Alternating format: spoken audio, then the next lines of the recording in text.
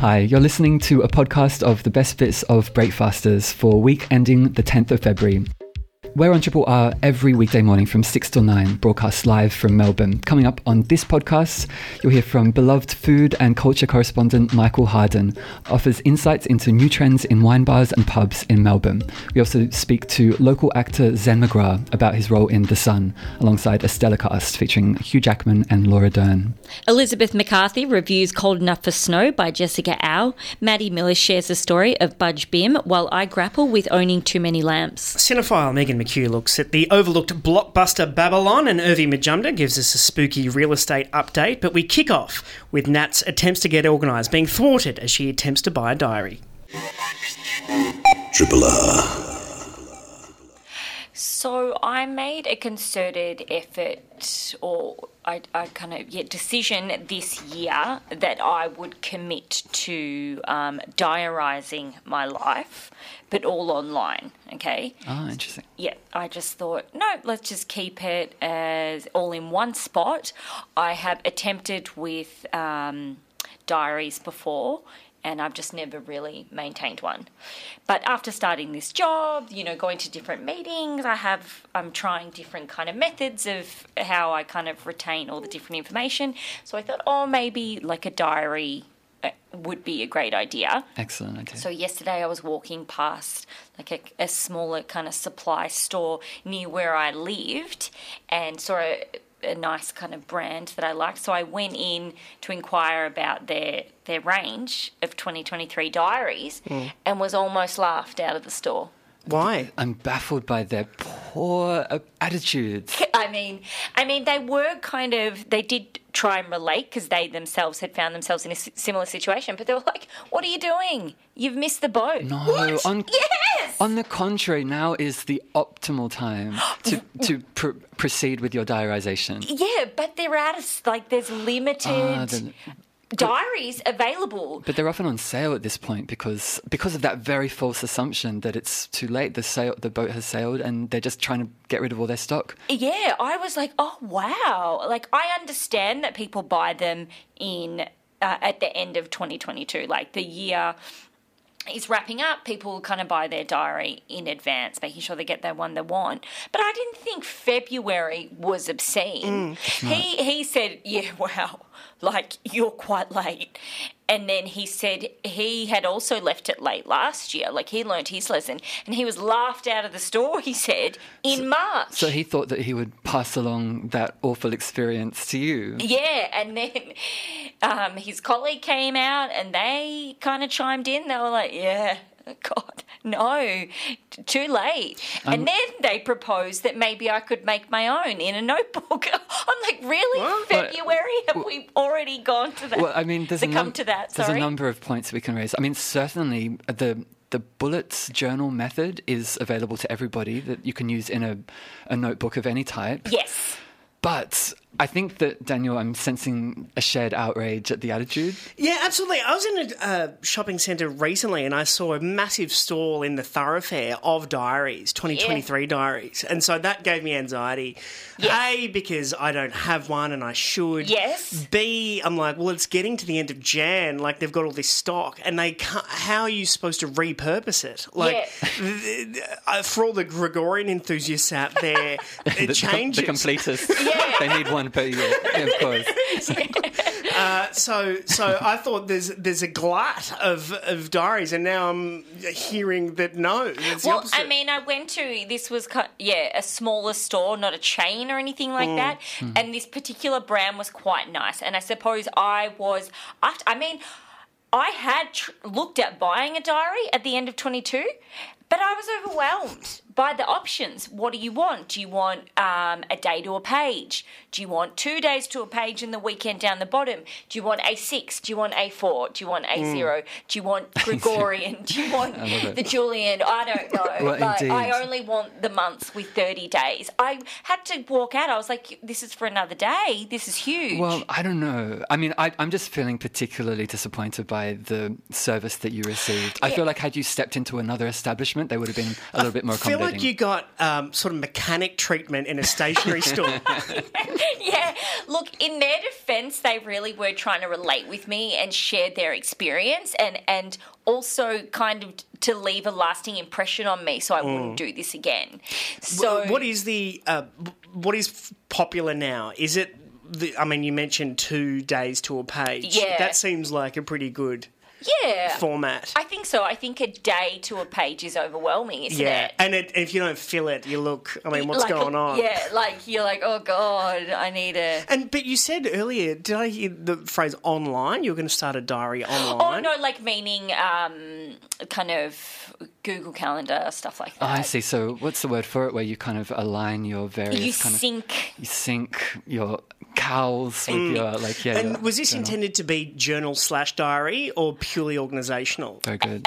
This was purely organisational. Okay. I have been indulging in some journaling. So that was another thing I started actually at the end of 22, but I've been trying to do the morning pages where you just get up and you kind of, stream of consciousness, write that. When would you do that, after the show?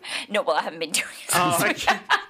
You can start since doing we it during the started show. the show. Yeah, I'm journaling now. As I I write. genuinely thought that this kind of, and I think Picasso said something like this. Obviously, what we're not doing is creating multi-million-dollar paintings, but there's something about being a breakfaster which is in and of itself a journal. Isn't it? Yeah, this is stream of consciousness right now. Should anyone be hearing it? I'm not sure, but are they? Yes. Yeah.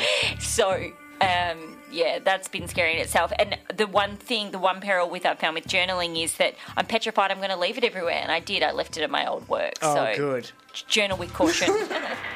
Independently yours, Triple R. 102.7. I'm hungry. I want something to eat. Something with a crunch and very sweet.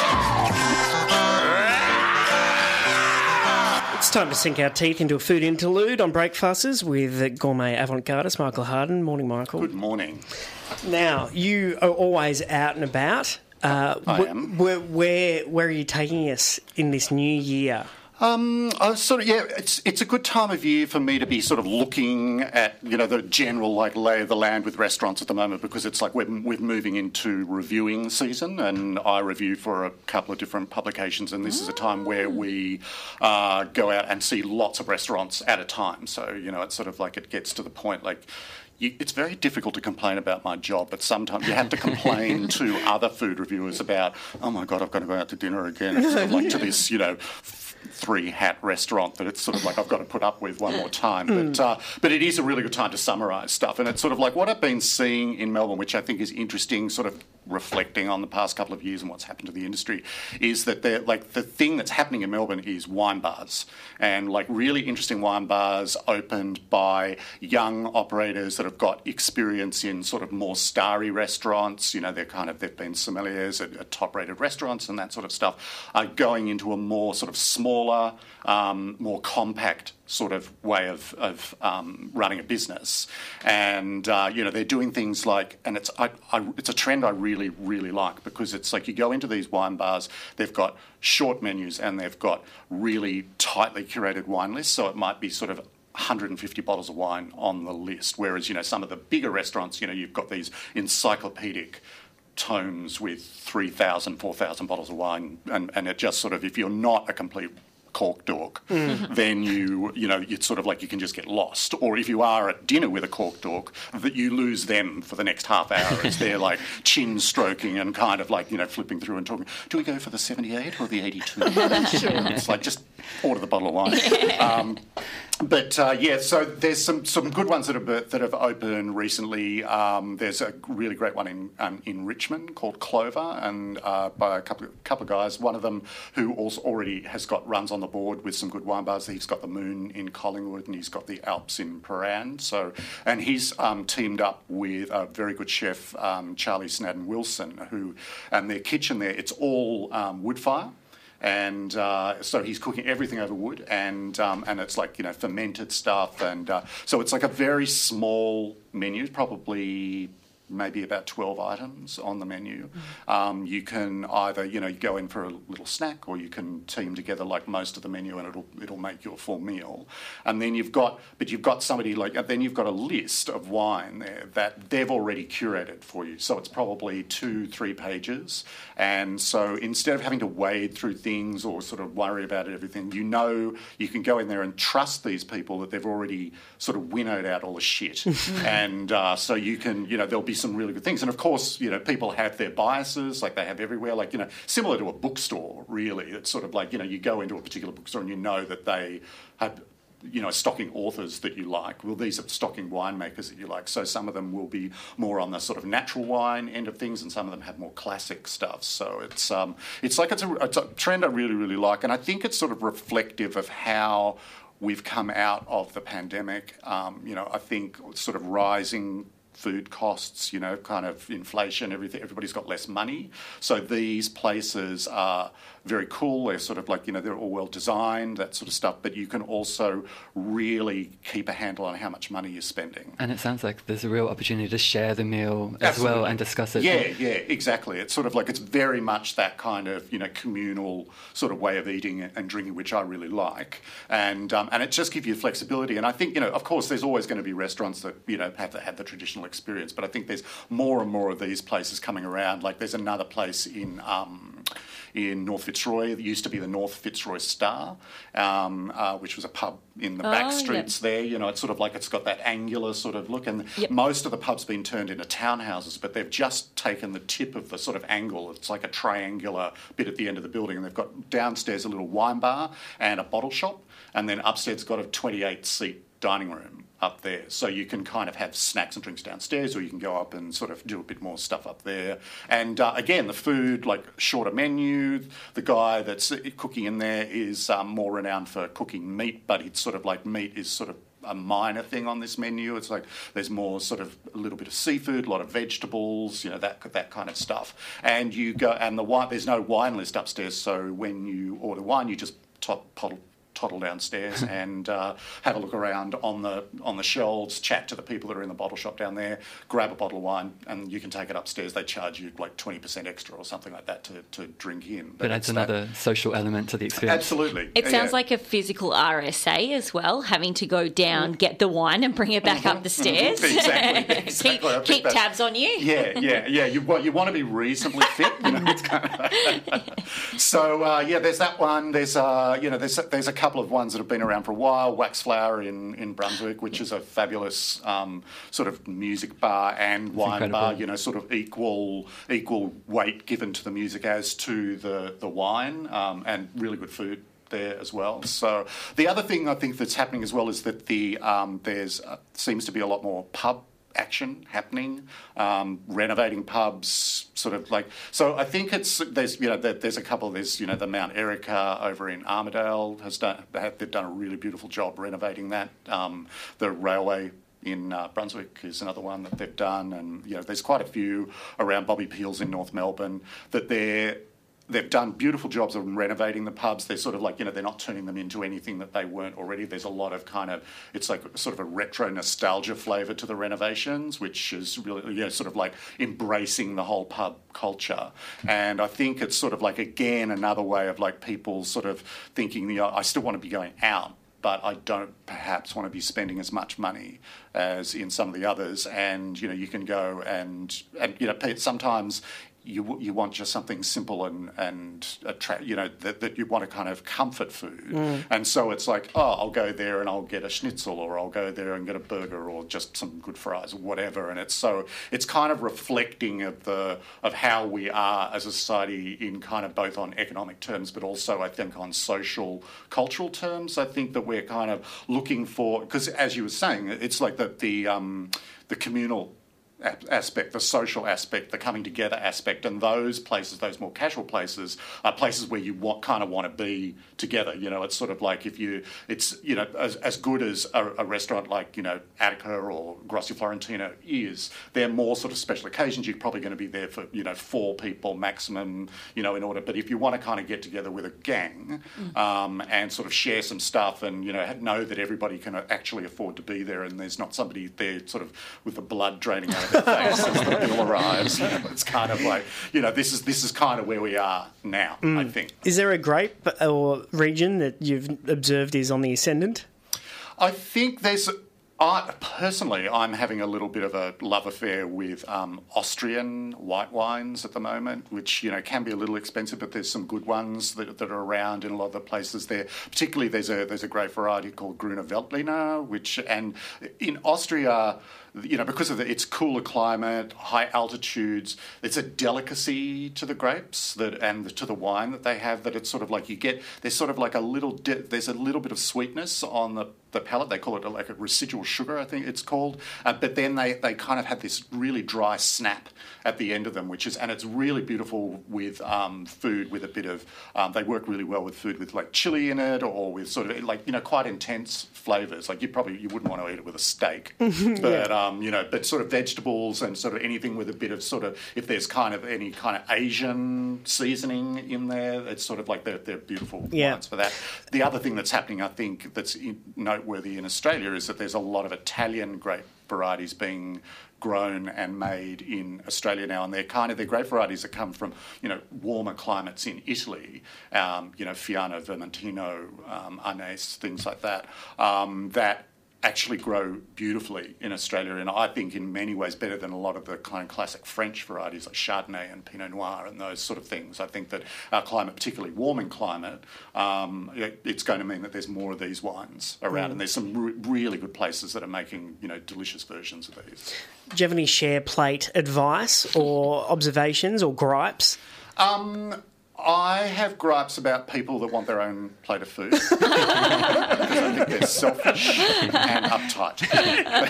Fair enough. But my one gripe about share plates is that when they go and we're going to serve these mussels with whatever, and it comes out and they serve it in threes. Yes, and there's four of you at the table. And they're either the one that most places will go, oh yeah, we'll just add another one on there for you. Some of them go, no. We're only doing three. So and then suddenly you're doing fractions and you're in year 11 again. And suddenly you're going, I'm never coming back. And of course, Gerald's Bar is... Gerald's Bar, always a fabulous place, and their wine approach to wine there is really good. I noticed actually that I was in there the other night, and they've actually got a wine list now, they always had a wine list, but they've got a by the glass list now. Whereas before, Gerald's used to have a system where it was sort of first come, first served, and if one of the bottles that they were pouring by the glass had finished, and you were the next person up wanting a glass of white wine, you could pick anything on the list to turn into the wine by the glass. But obviously, they're sort of moving with what their customers want, so there was a by the glass list, which I have to say was a little disappointing. And I will be sharing. Bit straightforward. I know, exactly. Well, it's tough work, but someone's got to do it, and you do it for us, and we appreciate you doing it every fortnight or so. Yeah, taking the bullet for this. Michael Harden, thanks very much. Thank you. Melbourne's own Triple R. The Sun is the new film by writer-director Florian Zeller, and the second in his trilogy on the subject of mental health following the success of 2020's The Father, starring Anthony Hopkins, and which was nominated for 6 Academy Awards. This new drama centres on Peter, played by Hugh Jackman, his ex-wife Kate, played by Laura Dern, and Nicholas, played by our next guest. Zen McGrath is known for his work in 2015's Dig, 2016's Red Dog True Blue, and ABC's Utopia, and to tell us about his major new role as the Sun in The Sun, the local actor, joins us now. Zen, welcome to Breakfasters. Thanks for having me. Now, it's hard as an outsider to overstate how significant this opportunity must be. What's it like to live it? It's very surreal, I would say. The past 18 months for me have been a bit of a roller coaster. Lots of amazing things, and I'm very excited for it to all be happening, and I'm very excited to be here at Triple R. Thank you for having me. Oh, that's our pleasure. Now, tell us about this film. What about it, apart from working with the incredible cast, fascinated and intrigued you? Well, I'd have to say it was back when I first read the sides for the script for the audition, and I instantly felt a resonance with the character and the script, and I sort of felt like it was a script and a story being told by people who felt like it needed to be told, everyone had a personal reason to be part of it, and that made it more meaningful to me, I would say.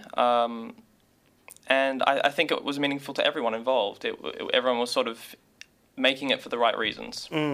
Now, your character is described as, disturbed, weird, I think, or maybe... Yeah, I think he doesn't fully understand what he's going through, and I think that's the point. I suppose sometimes you're not able to fully understand what's happening with yourself if you're going through a crisis or something concerning mental health, and that can add to the anxiety of it. And I think it's somewhat important that we don't know exactly what's wrong with Nicholas. And where do you go as an actor to access what was required for the son? To prepare for the role, I had a lot of sort of talks with the director Florian and the other cast members. They all, as I said before, had personal reasons to make the film.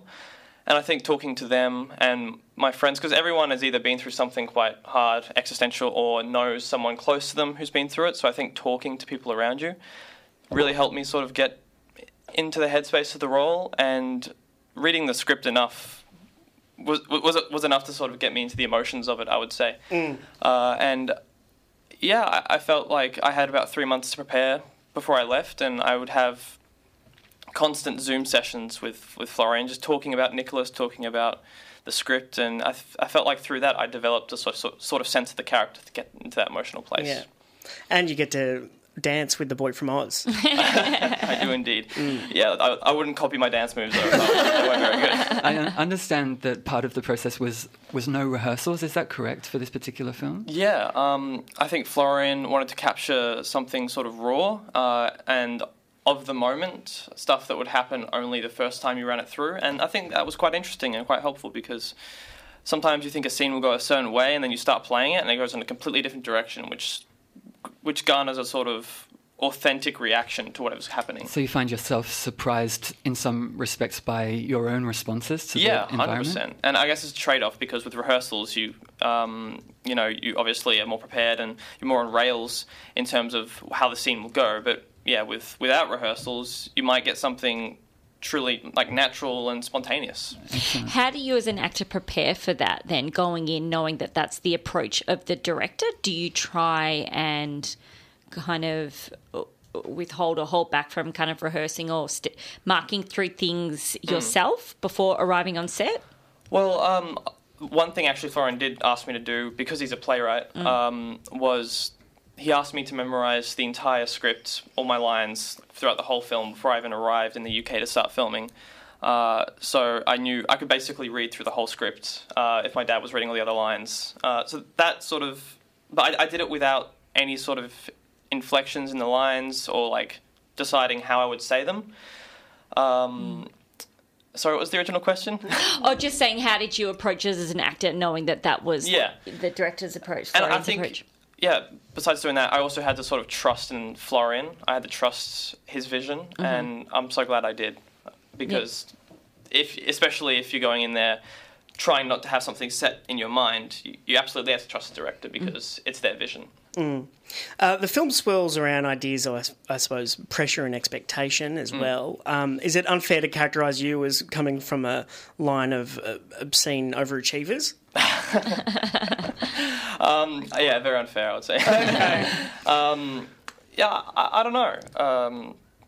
I just think it's work at the end of the day. I mean, you mentioned your dad reading lines through you. Yeah. So can you tell us about, you don't live far from here. The film's set in New York. Yeah. Tell us about how an actor draws on their upbringing for a role like this, and if you can loop in, your own story. Of course. Well, I would say that the pandemic and COVID and all that isolation we had here in Melbourne, as you guys know, obviously, that we had one of the biggest lockdowns in Melbourne in the world. I did high school. I did my last year of high school in 2020, so that was during the very start of the pandemic. So I definitely drew on the isolation that sort of came around. So that sort of felt with that kind of stuff. Me and my friends, we couldn't really see each other. You could see one person at the park for an hour, I believe, back in 2020. And I think it's very sort of my generation that went through that during a time when you're supposed to be going out there and supposed to be exploring and sort of discovering yourself. And I think definitely that probably had an impact on the role that I played. It's an extraordinary performance, such a captivating one, and of course such, as Daniel and Nat were alluding to, such deep themes. But apparently on set you were sort of balancing that with a little bit of levity as well. You were teaching your associate directors some fake Australian slang, is that correct? Well, the full story is I had one of the assistant directors was asking me for Australian slang, and I said, just say "eshe maba," which is like, I'm sure some people out there will get it if there's some younger listeners. But she came back to me like an hour later with a T, and it said Isha Baba, and I never corrected her. I just let her think that was what we say over here. Close enough. And I imagine she's still saying that to this day. Good. Now, Anthony Hopkins appears in this film briefly. He was the father in The Father, now he's in The Son.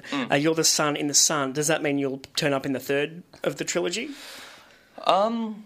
I mean, if Florian wants me to do that, absolutely. I will absolutely do that. Yeah. But we don't know about the mother yet. We shall see. Yeah, right. And what's been the response to you and your for your career and life? Because this seems like such an extraordinary role to land. Thank you. Hugh Jackman was instantly attracted to the role as well. So, how does your life change now? Well, before The Son, before I was cast in this, I was at Melbourne University studying science, doing physics and engineering. I was only doing the first semester, though, granted, so technically just, the starter outer subjects. I'm not saying I was doing physics and engineering as a degree. But I was definitely on the course for a science career, and I really still find physics interesting, but I ever since I was a kid, I made videos, home videos, YouTube videos I tried to make, and I think that was always something I loved doing, and sort of maybe ignored a bit as I got older, doing VCE and focusing on that, because leading up to year 12, acting wasn't really much in the picture anymore, and I decided to focus on school to get my grades to make sure I had options. But now things have changed, and I realised that this is something I still love to do. Not just as a kid, and I think I'm now on this path. It's sort of I'm at least taking advantage of the momentum I have now. And uni's always going to be there if I wanted to go back or if I want to continue studying what I was studying. Is there anything in your engineering and science brain that you use in the creative sense? I would say I also love to do 3D animation and visual effects. I've been doing that since I was 10, and that's interlinked with film. I actually got into it because of a TV show I was in, and I was talking to the camera operator about putting muzzle flashes on my Nerf guns so I could pretend to make an action movie at home. And I remember it sort of threw me into this world of programming and visual effects, and definitely using that sort of sciencey engineering part of the brain maybe to create these 3D environments and 3D animations. You can see on my Instagram I have a couple of clips that I've always loved to do, and I think that's pretty closely linked. Yeah. What's the maximum number of takes that you would do for a film like this? It really depends on the scene, and I remember I think the most we ever did on something was maybe 12. And I think, especially with the really emotional scenes where we wanted to get right, but every time I remember Florian would come up to me and ask, is it okay if we do one more? Is it okay? Because I guess he understood how much it takes from an actor to go there and then come back from it each time. But I would say Florian didn't make us do a million takes. We never really passed 12, at least not for the small things. Yeah. And when you have exhausted yourself and you have to go again, is that... is it easier than we might anticipate? Do you have to give yourself a moment? Do you go for a walk? Or is it like, no, I'm in the moment, let's go here? I think it's different for every actor. I also know that, I feel like it's the sort of a curve. Like, at the start, you're like, all right, let's go again, And by the 5th time, you're like, okay, let's one more time, yeah, sure. And then, by the 10th time, you're, super exhausted and, your tears are dried out. and you're absolutely through it. But... yeah, it really depends on the scene on the day, and I think, yeah. All right. Do you think you'll live around here or you're off? I'm actually moving to the UK mid-year. So that'll be a big change. My brother's over there as well. He's also an actor, so I'll be living with him for a while. But I would definitely say Melbourne is my home. All right. And I'll be gravitating around here for my life. Terrific. Well, congratulations. Thank you. Good luck with the move. The new film is The Sun, directed by Florian Zeller. It opens in cinemas nationally Thursday, 9th of February. And we've been speaking with its star and the son Thank you. of The Sun, Zen McGrath. Good on you, Zen. Triple R.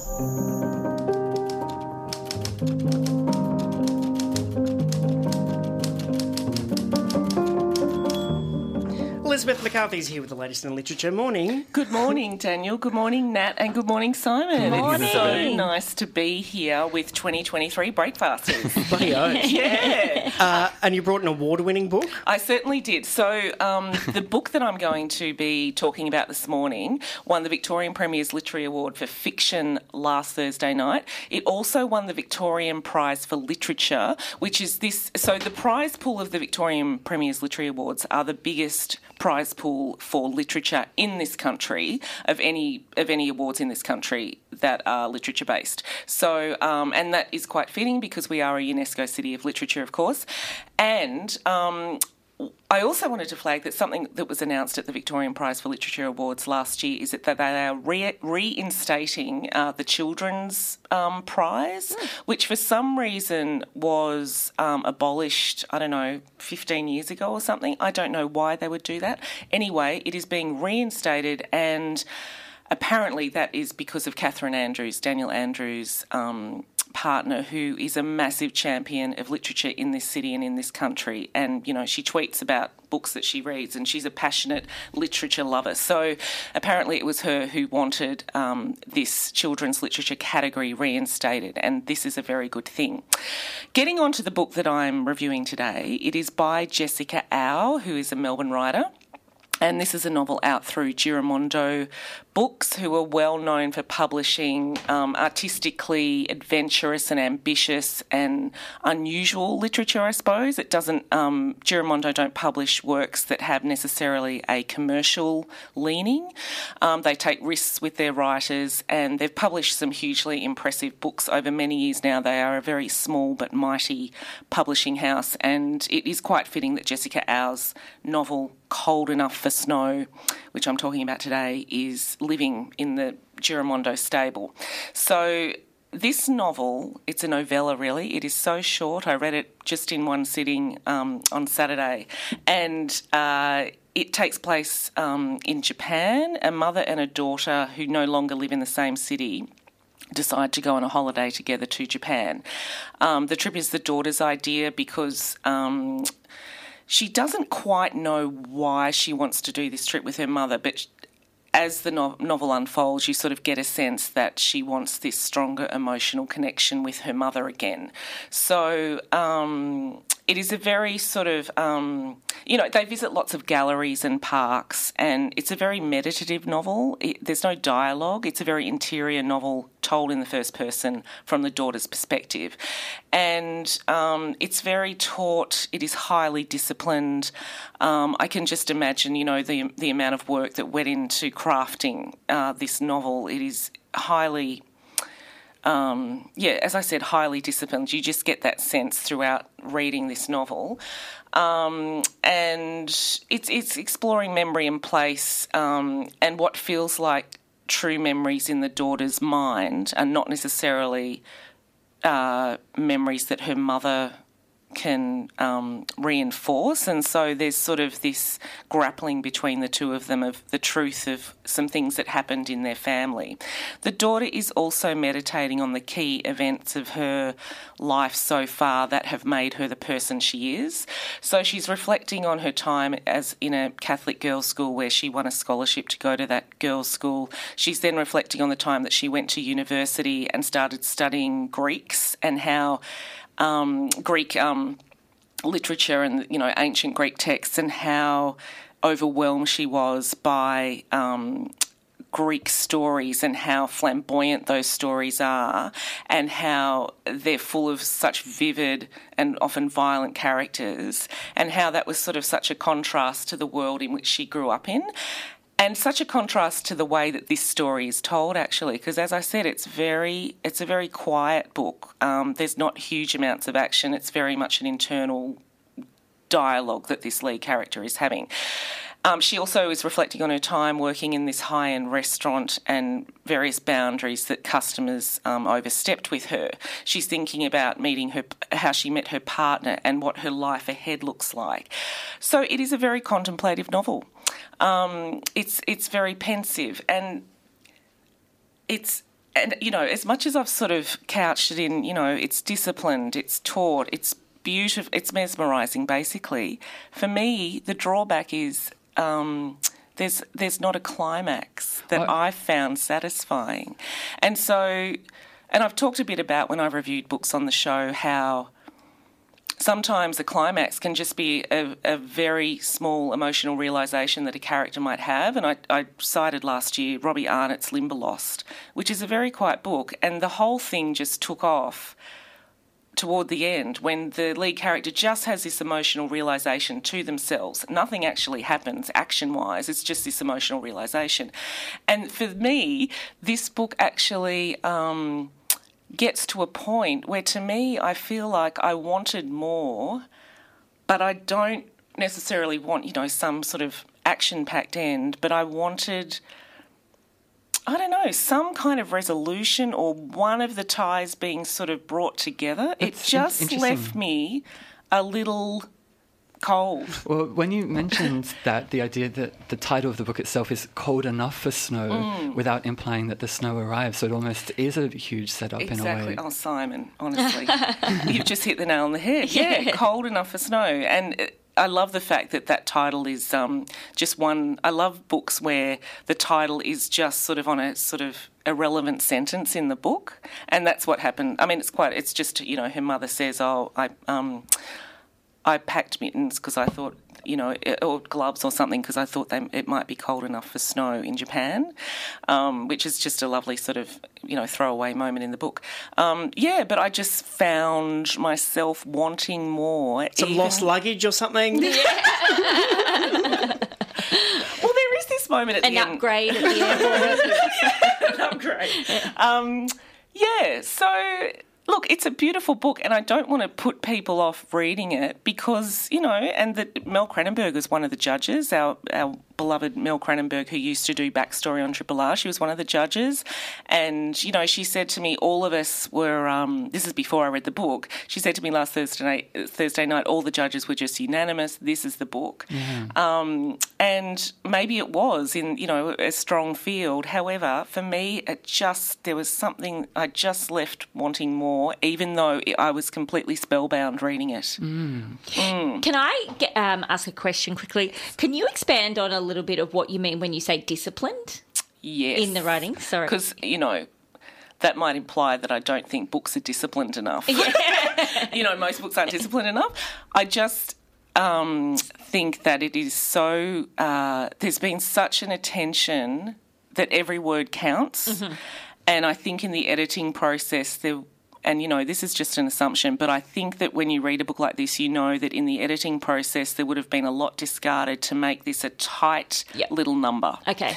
And so, there's no sort of word wasted or, and that often happens actually when you read novels. I certainly find where I sort of think, why was that in that novel? That should have had a tighter edit. So it's very tightly edited, okay. I think. Yeah. Thanks for clarifying, No problem. No problem. Any other questions from the floor? It does sound like a very sort of moving story in a sense that the premise of two people who are obviously very closely related, but maybe there is a little bit of a gulf of understanding between them, and sometimes there definitely is. Travel, and you definitely get this sort of sense of distance between them, and yet it is a loving relationship, and there's not a lot going on that sort of indicates to you a lovingness. However, because it's so restrained, But I think that, because the mother's older, or getting on, as they say, and, she's moved out of the family home and she's now living independently somewhere else, you do get a sense that, and I think, we all have this at various times with our parents, where you see signs of age and you start thinking, I need to be closer because time is of the essence, sort of thing. So yeah, that's definitely going on, but it's not overtly stated. In fact, nothing really is terribly overtly stated, except for maybe in her life when she was studying literature at university, and also her work as a waitress when, customers were very demanding. But it's a very restrained novel. Mm. Yeah. Maybe start with a brunch instead of the overseas trip first. Yeah. And go from there. So Cold Enough for Snow. Cold Enough for Snow, yeah. And Jessica Au and that... Can I also mention one of the wonderful things that's happened with this novel too is that, so Readings Books, who are, I guess, our sort of predominant independent bookseller in this state, they put out, their top 100 selling titles of the year at the end of each year. This was in the top 10. Now, this is highly impressive for a novel that is... not particularly commercial. And often, bookstores, if you talk to a bookseller, they're often, saying, oh, yeah, people just come in and they want the barefoot investor and, they want the self-help section and stuff. And the fact that this was in the top 10 for a very unusual book is just fantastic. So, I am championing this book. I just personally found it, I wanted more and I wanted it to be more satisfying at the end. Mm. Yeah. Well, maybe like travel, it's about the journey and not the destination. Yes. Cold Enough for Snow, Jessica Au. That publisher again? Giramondo. Elizabeth McCarthy, thank you. Thank you. Triple R on FM, digital, online and via the app.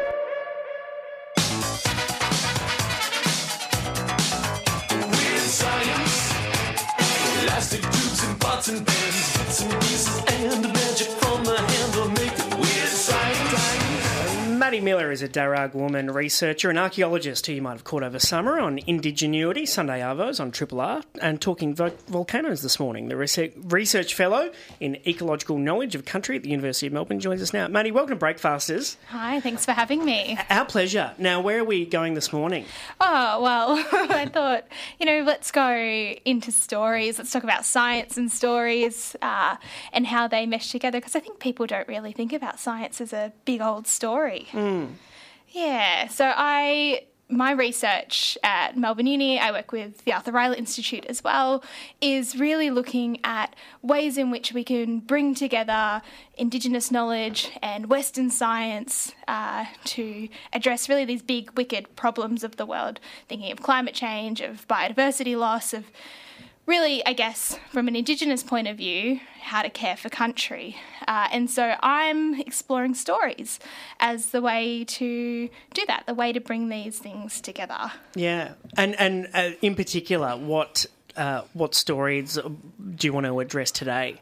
Yeah, so I thought rather than talk about new stories, let's indulge a little bit and go back in time and think about some really old stories, because this place where we are we're on Wurundjeri country right now, but all across this beautiful continent, we have stories that are sort of mind-blowingly old.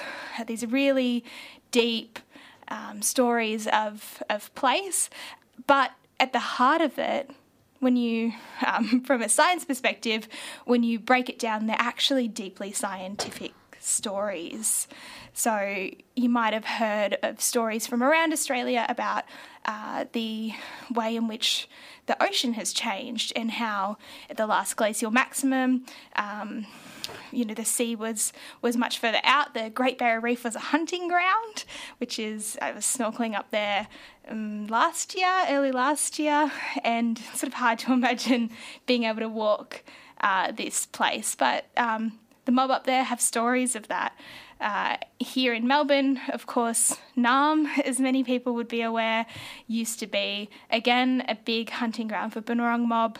And Auntie Caroline has a beautiful story about the bay and how that inundated. And it wasn't an event that happened very fast. It was a slow event of the water coming up the bay. And so thinking about that in a deep time perspective of that actually this is a story that was built over perhaps hundreds of generations of people and has persisted for many more hundreds of generations, that scientific data, that sort of observation is pretty incredible. Absolutely. Well, what can you tell us about the Bay? I'm intrigued about what different ways to perceive and observe the Bay. Yeah, so I think, we maybe take things a little bit for granted that the way they are now is the way they always were.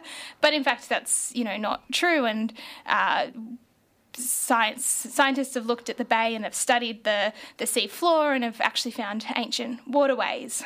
But Bunurong and Wurundjeri stories and Palawa stories sort of remember all of those features. So it's pretty incredible that the bay that we know now, which maybe is not so pleasant, I wouldn't want to think about what gets pumped into that bay, but that was a home for people, and that was a place where people hunted, where people lived and camped, where families gathered, and that all went away. And Bunurong people and Auntie Caroline's story in particular, which you can find online, is really beautiful in reflecting of the role of people on the landscape, and that all of these sorts of things are reminders to care for country.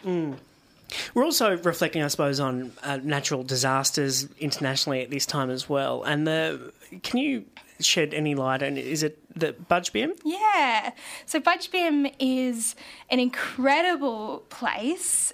It's just sort of in the Western Victorian volcanic fields. So Budgebim is Budjbim. Everybody always asks.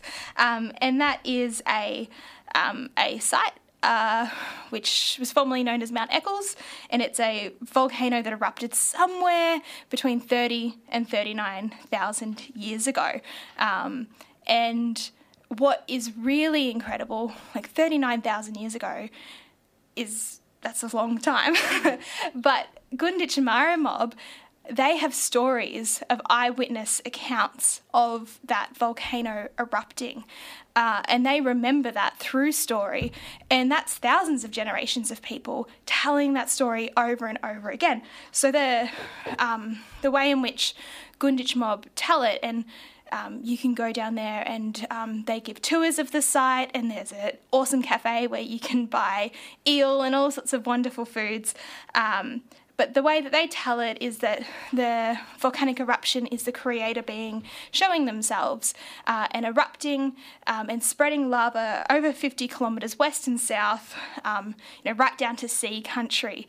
And that created these really huge lava tubes and lava flows that changed country dramatically.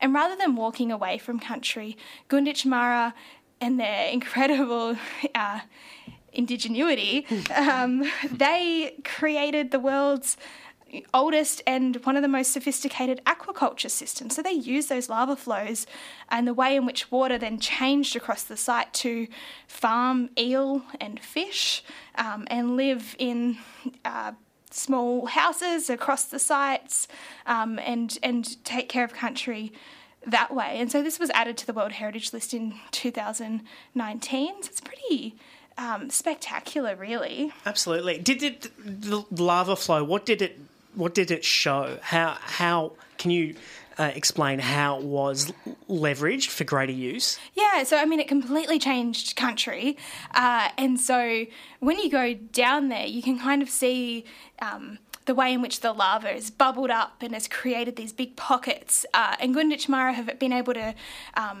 manipulate those big lava flows, the lava tubes, and these big sort of, I guess they're kind of like a pool. Like it really is, if you're thinking about, okay, I'm going to farm eels, I'm going to make these pools where they can grow bigger, and Gunditj Mara would make these beautiful, incredible, sophisticated eel traps where it would just let the small eels through. So you kind of have these pools of big fat eels and the small ones could pass in and out. And so using those natural lava flows and then modifying them with, adding stone and creating stone walls and doing all of this work really did create this really sophisticated system. And so I've got an archaeological background. From an archaeological perspective, we've kind of dated this sort of activity to maximum 6,600 years, but that's really just the limit of archaeological knowledge, which changes all the time. We're always finding older things. And so that's sort of what's really exciting. And 6,600 is super old, but I bet it's older. Yeah. Can I ask, where's your attention now? What are you working on? Yeah, so I'm working on creating new stories. So taking these old stories and thinking about how these sites have changed in the past 200 years. So working with Western science, working with traditional owners to think about the ways in which country has changed, because it's changed so rapidly. Like this Budge Bim was a change that happened, 39,000 years ago. But the changes that we're seeing today in the environment, in climate change, these are truly rapid changes. And we're not necessarily taking a moment to really collectively understand what that means and how we can move forward to heal country. Absolutely. And I guess we've loved hearing you on indigenuity and on the mission. And if we're able to follow, as you say, this ongoing studies, where would be a good place for us to go? Yeah, you can follow me on Twitter for as long as it's still around. It's Miller Maddie _, and check out the Arthur Rylah Institute website, post up some information on there. But yeah, I'm sort of just on the internet. Maddie Miller, thank you so much for detailing all that, and we'll talk again soon. No worries, thanks. Triple R. I moved a few times during the lockdowns, and that prompted me to kind of want to take stock of my possessions, my furniture, and maybe just kind of do a bit of a revive, a reshape. What's the word? I like revive. You're sort of imbuing your items with new life. Exactly. I was like, I feel like stock take of your own aesthetic. Thank you. Stock take of my own aesthetic. I think I could go for something a little bit more mature, some more neutral tones. There's a lot of colour. It's a bit hectic. I'm growing up, everyone. And yeah, it's an ongoing process. I've been in this house for about a year. I haven't done much, but I'm kind of going back with the start of the year. We talked about it a bit last week with talking about maybe wanting to dip my finger into the Marie Kondo method, even though she's given up. Well, the door's still open. Yeah, let's not open that can of worms. But the biggest issue I face is with kind of rebranding my aesthetic is that I am drowning in vintage lamps. Oh. Yeah. That sounds like a good problem to have. You'd think. I think so.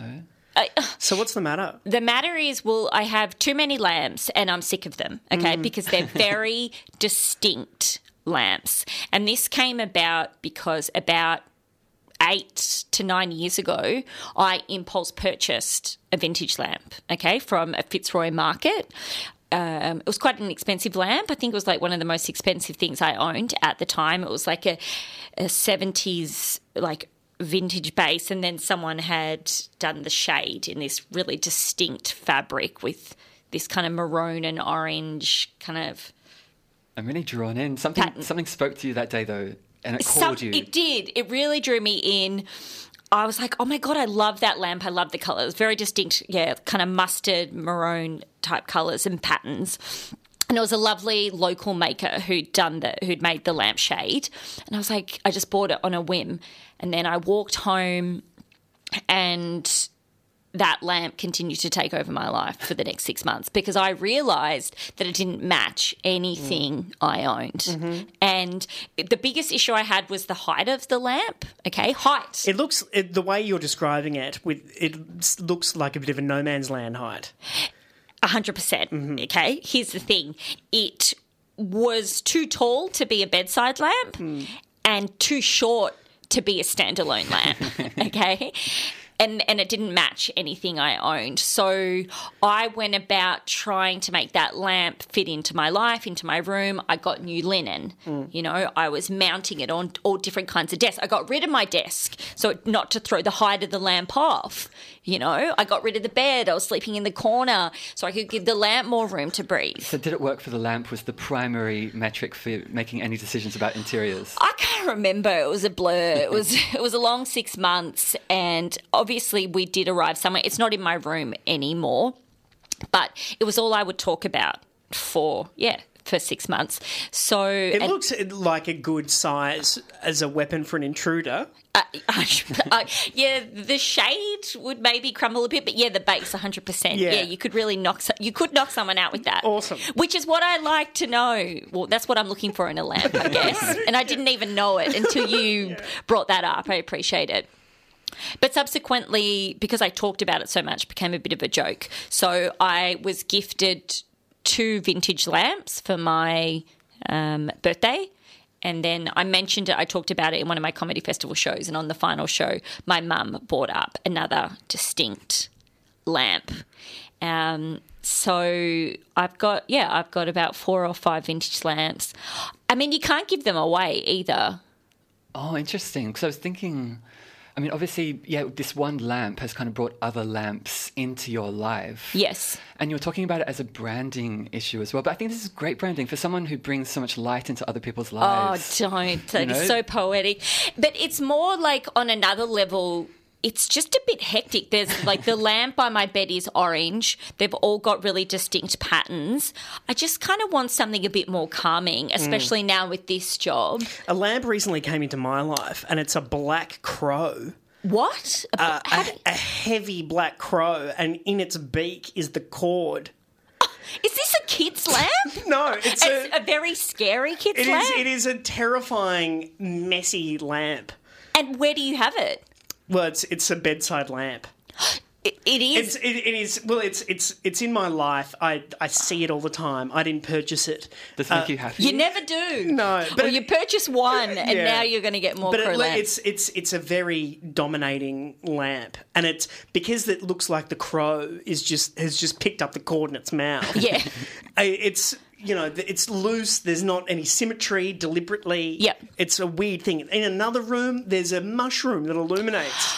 Well, they're quite cute. The little very ecological lamp system you've got going on. So I feel, you're worried that you're sort of geriatric and I'm infantile. Yeah, absolutely. What about you? What's your lamp scenario? Wow, nothing so sort of symbolic or dramatic, unfortunately. Something kind of neutral, calming. Neutral. I do enjoy sort of colour temperatures of the different lamps, maybe something a little bit warmer to kind of calm at the end of the day. Yes. But that's exactly what I'm after. Yeah.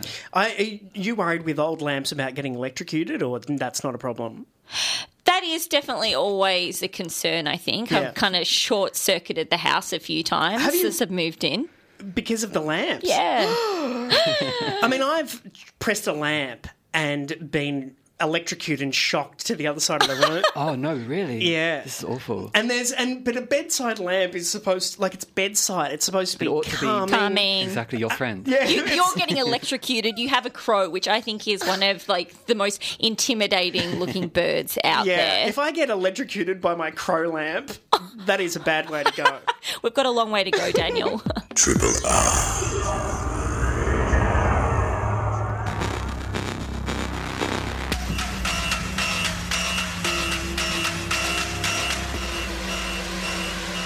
From Zero G, Mondays, 1 p.m. on Triple R, we're joined to talk film by voracious pop culture vulture, Megan McHugh. Welcome. Thank you. What an intro. Thank you so much.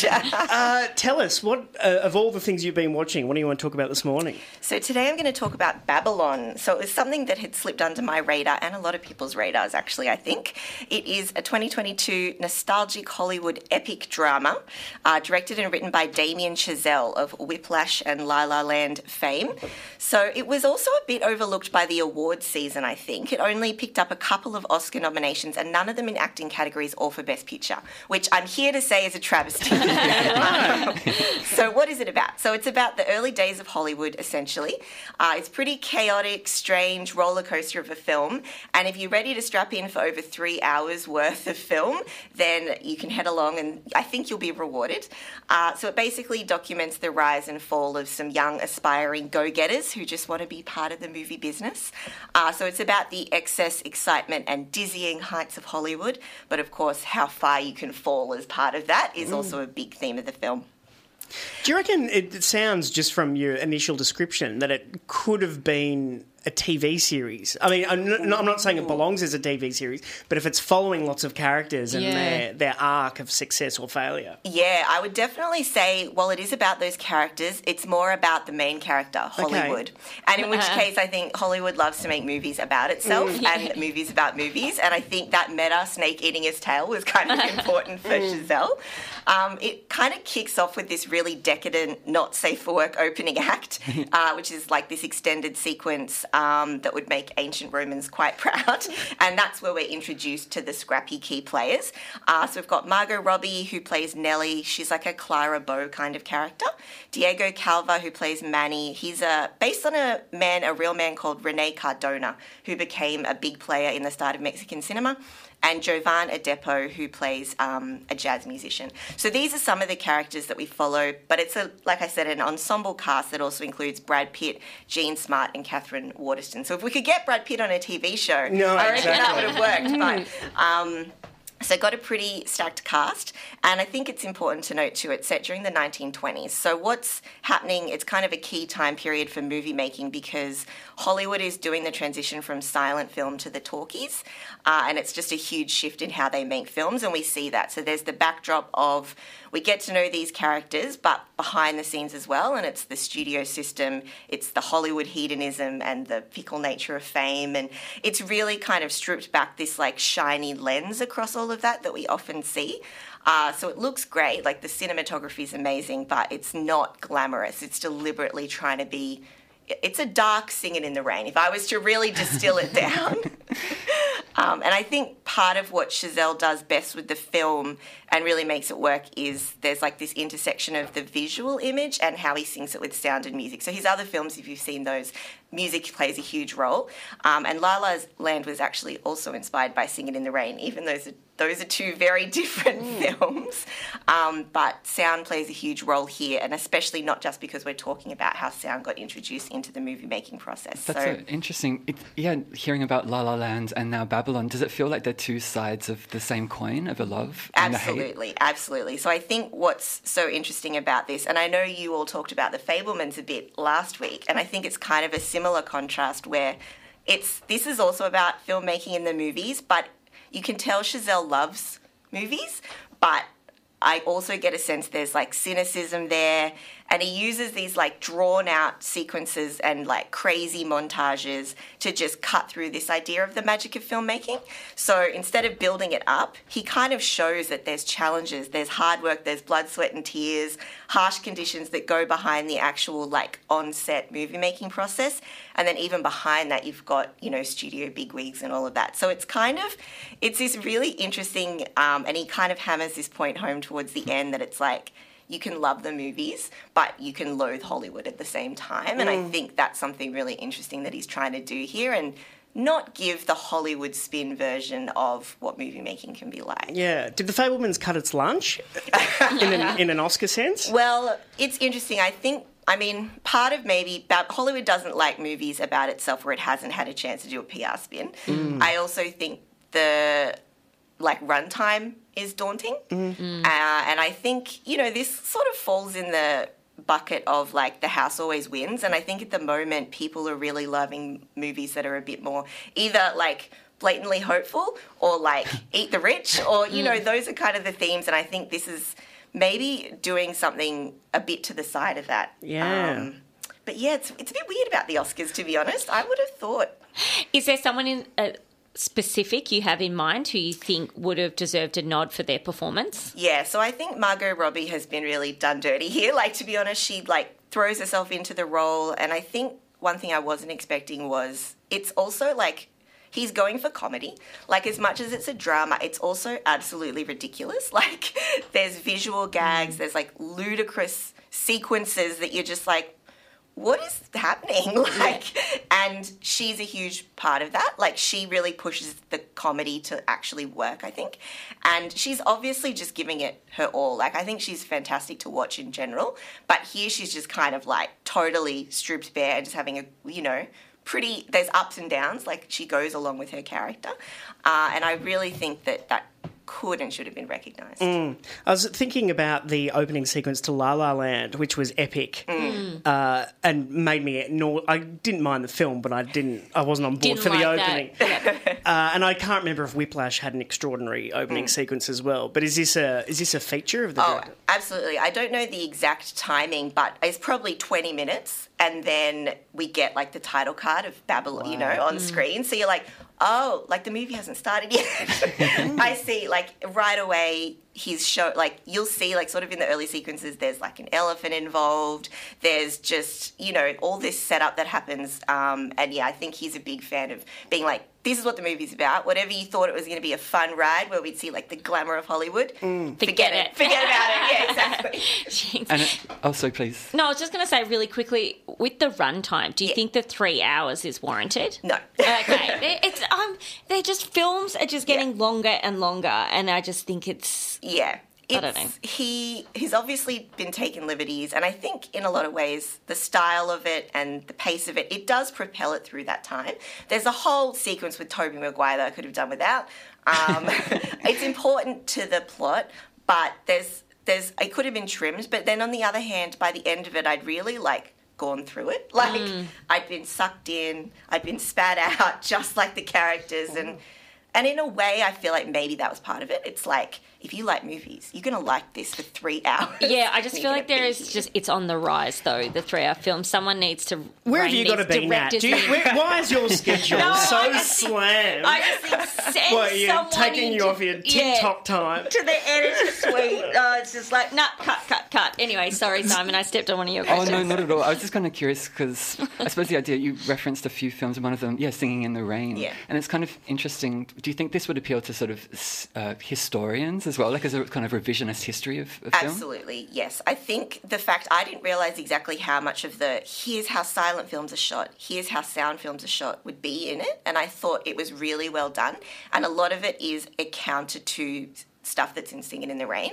It's a bit unfortunate in that any slight allusions that you've drawn to Singing in the Rain are kind of explicitly shown to you at the end. He's like, just in case you missed it, the source material was Singing in the Rain, but this is the dark version.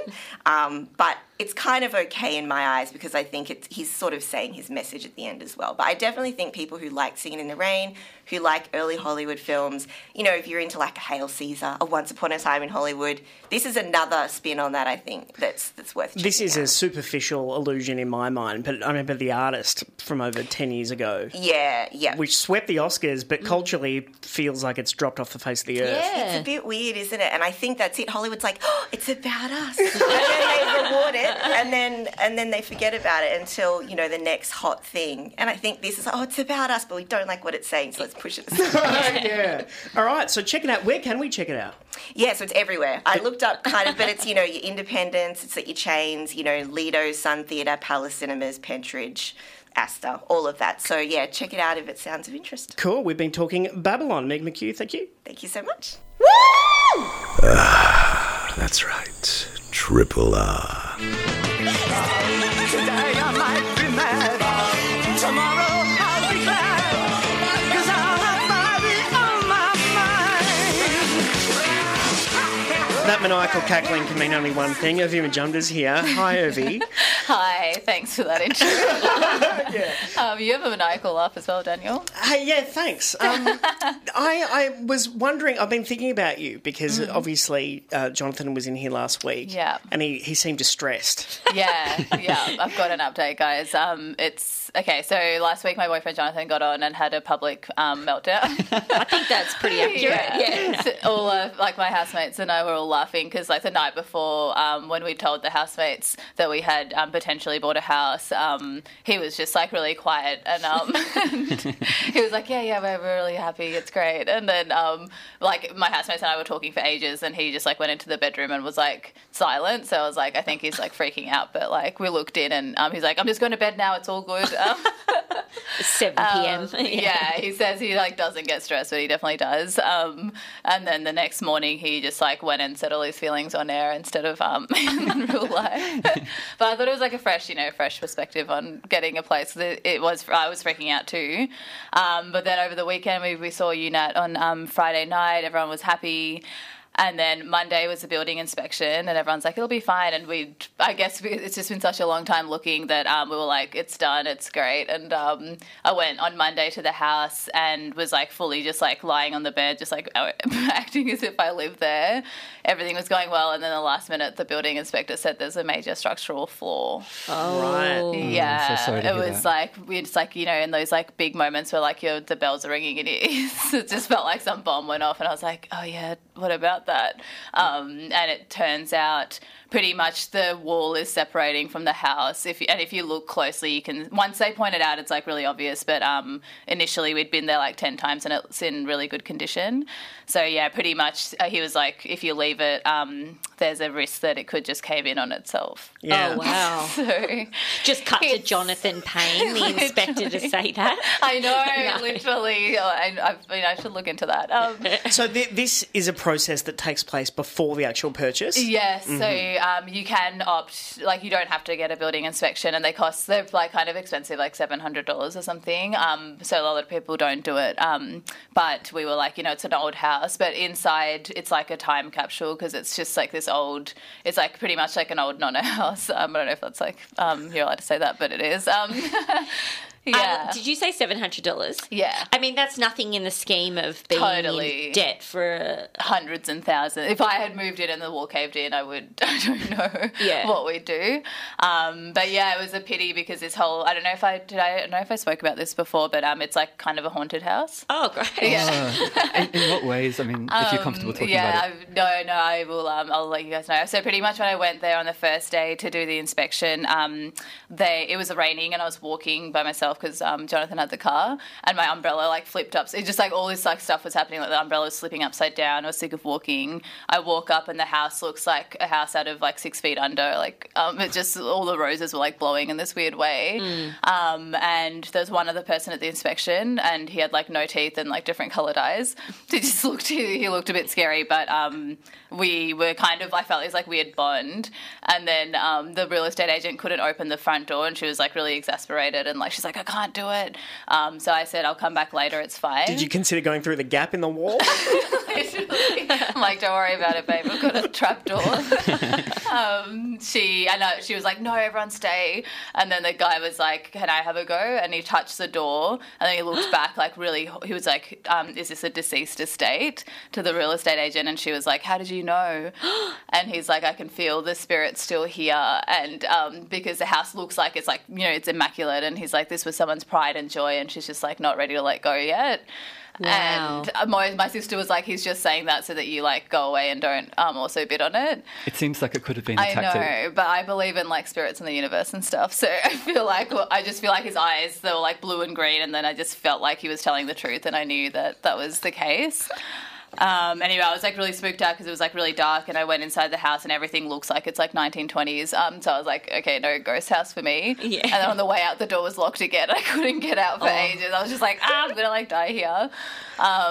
Anyway, we're still like, all right, we're still interested because the market is there. Well, can I ask, what was the bedside manner, literally, of the building inspector?